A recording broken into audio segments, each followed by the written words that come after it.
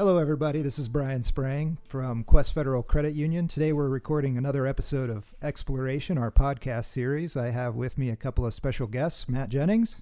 Hi, Brian. Hello. And Andrea Good. How are you? Hello. Good. Good.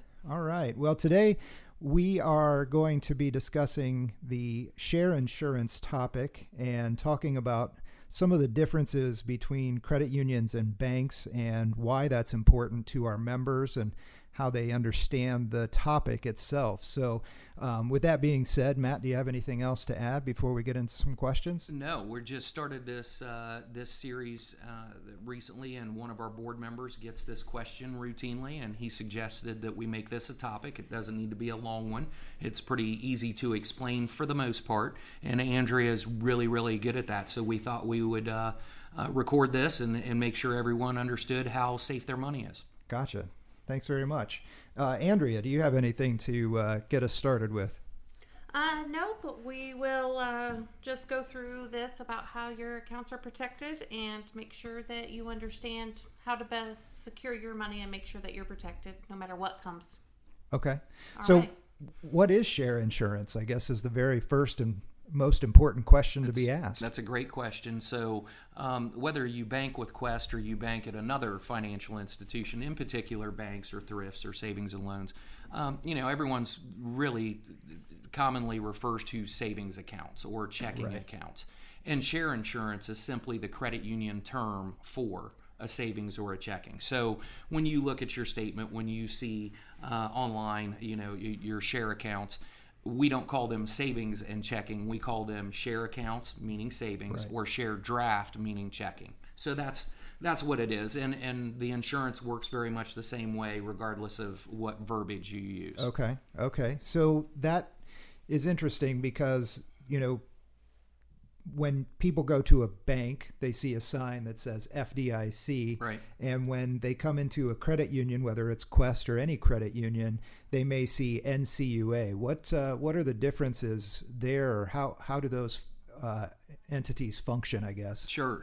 So first of all, the places that you'll see that NCUA, which stands for the National Credit Union Administration, you'll see those at all federally insured credit unions. Right. You'll have state credit unions, but they can still have federal insurance. We are a federally insured credit union, hence the Quest Federal Credit Union, built right into our name. And that is really one of their requirements, that if you are federally insured, they like to see that in your name. They don't mandate it, but it is preferable. Yep.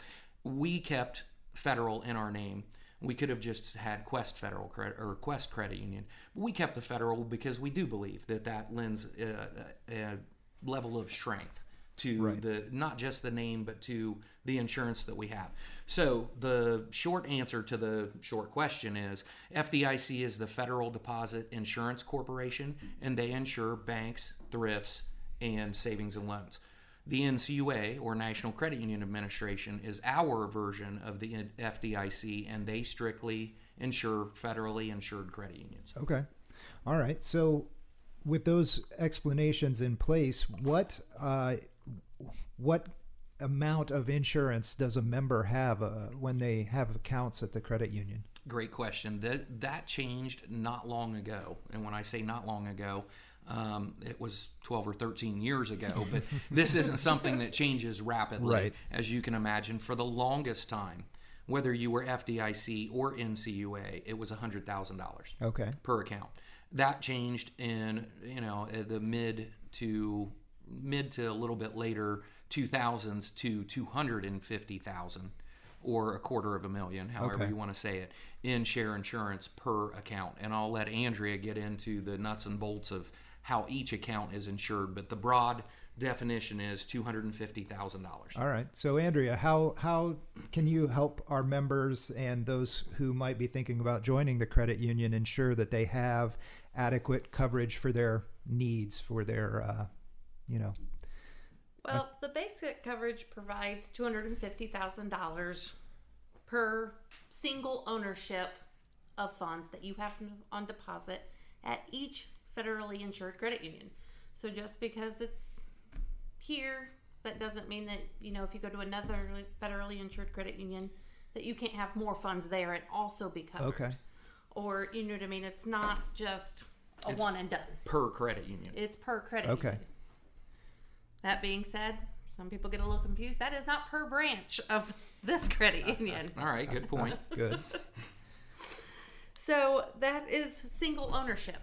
$250,000, no beneficiaries on your account. And then there's ways to structure your accounts to get additional coverages. Okay. And that only covers this is only covering your basic savings, checking, money market, Christmas IRA. clubs, your IRAs and certificates. Certificates would be covered under the share side, and then your IRAs are an additional $250,000.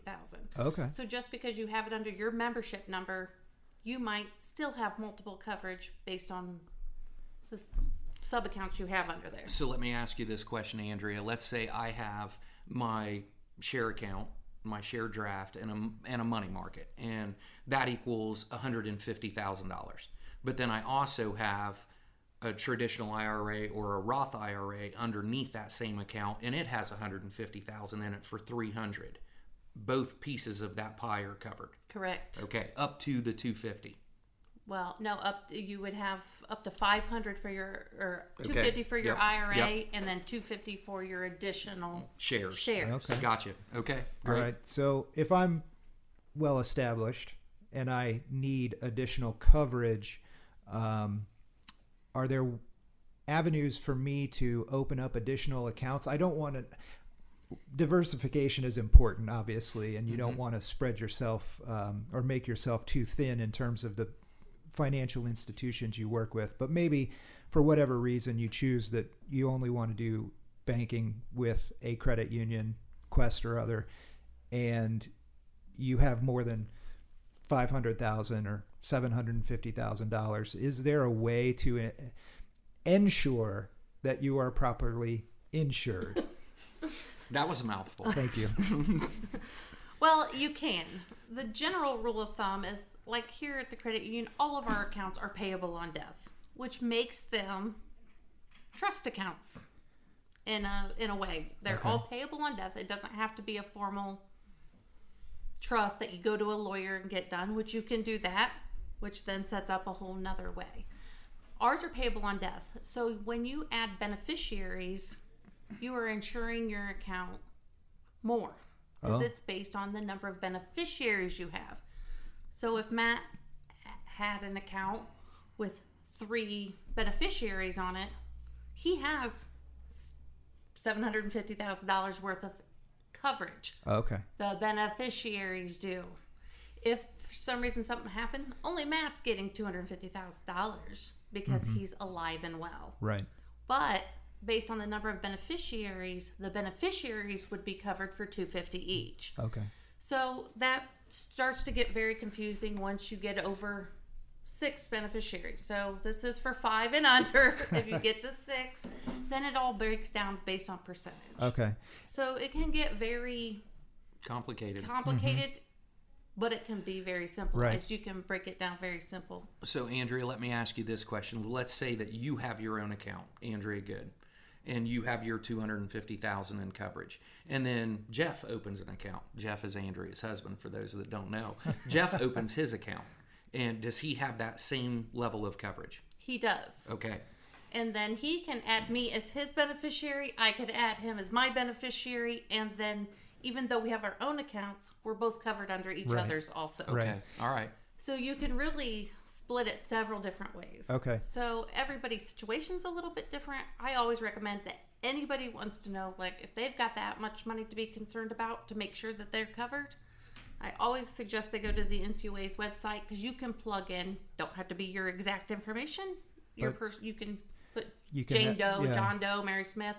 You just want to make sure you use the same name for each person really involved, and it'll calculate it out for you. You can say, well, this is an IRA, and this person is a beneficiary. Yes, the beneficiary is alive, and it will calculate you out and tell you who's covered and who is not, Right. based Yeah. on your scenario, which is nice. And taking that one step further, too, I get this question a lot. And, I talk to people about the word you said earlier, Brian, and that's diversification. I mean, having all of your eggs in one basket isn't always a great idea. Right. And, Quest is financially very, very stable. We've got a great bottom line. We're growing. We've got growing membership. Net worth is outstanding. But at the same time, in being honest with people and just saying, hey, look, Quest is in a great spot right now. And we intend to be there for a long, long time. But I also want to be fair to you as a consumer and say, hey, you do have other options. Right. There are other federally insured institutions. And if you feel like that's the best way to protect yourself, you're not going to offend us in any way. I mean, that's just being a smart consumer. Gotcha. And it's an important distinction to also make, is that this insurance coverage that we're talking about is not necessarily related to the health and safety of the member. This is more in line with the health and the safety of the credit union as a whole. Absolutely. Because what happens if the credit union is insolvent or can't pay the dividends that are due the members? They can't make the right kind of play, I guess, to keep their books balanced, and the NCUA comes in and says you're no longer a solvent credit union. That's when these kinds of things actually take effect. That's spot on. It's not about share insurance isn't about your life insurance or your, you can insure yourself and then pay your beneficiary. It's about if a financial institution, in our case, a federally insured financial institution, struggled and became insolvent. Right. And it's, this goes all the way back to the Great Depression, almost 120 years ago, when, financial institutions weren't solvent and people lost everything they had on deposit. Yep. And that started this process of federal insurance. And it also brings with it too, and we really hadn't talked about this, but a great point.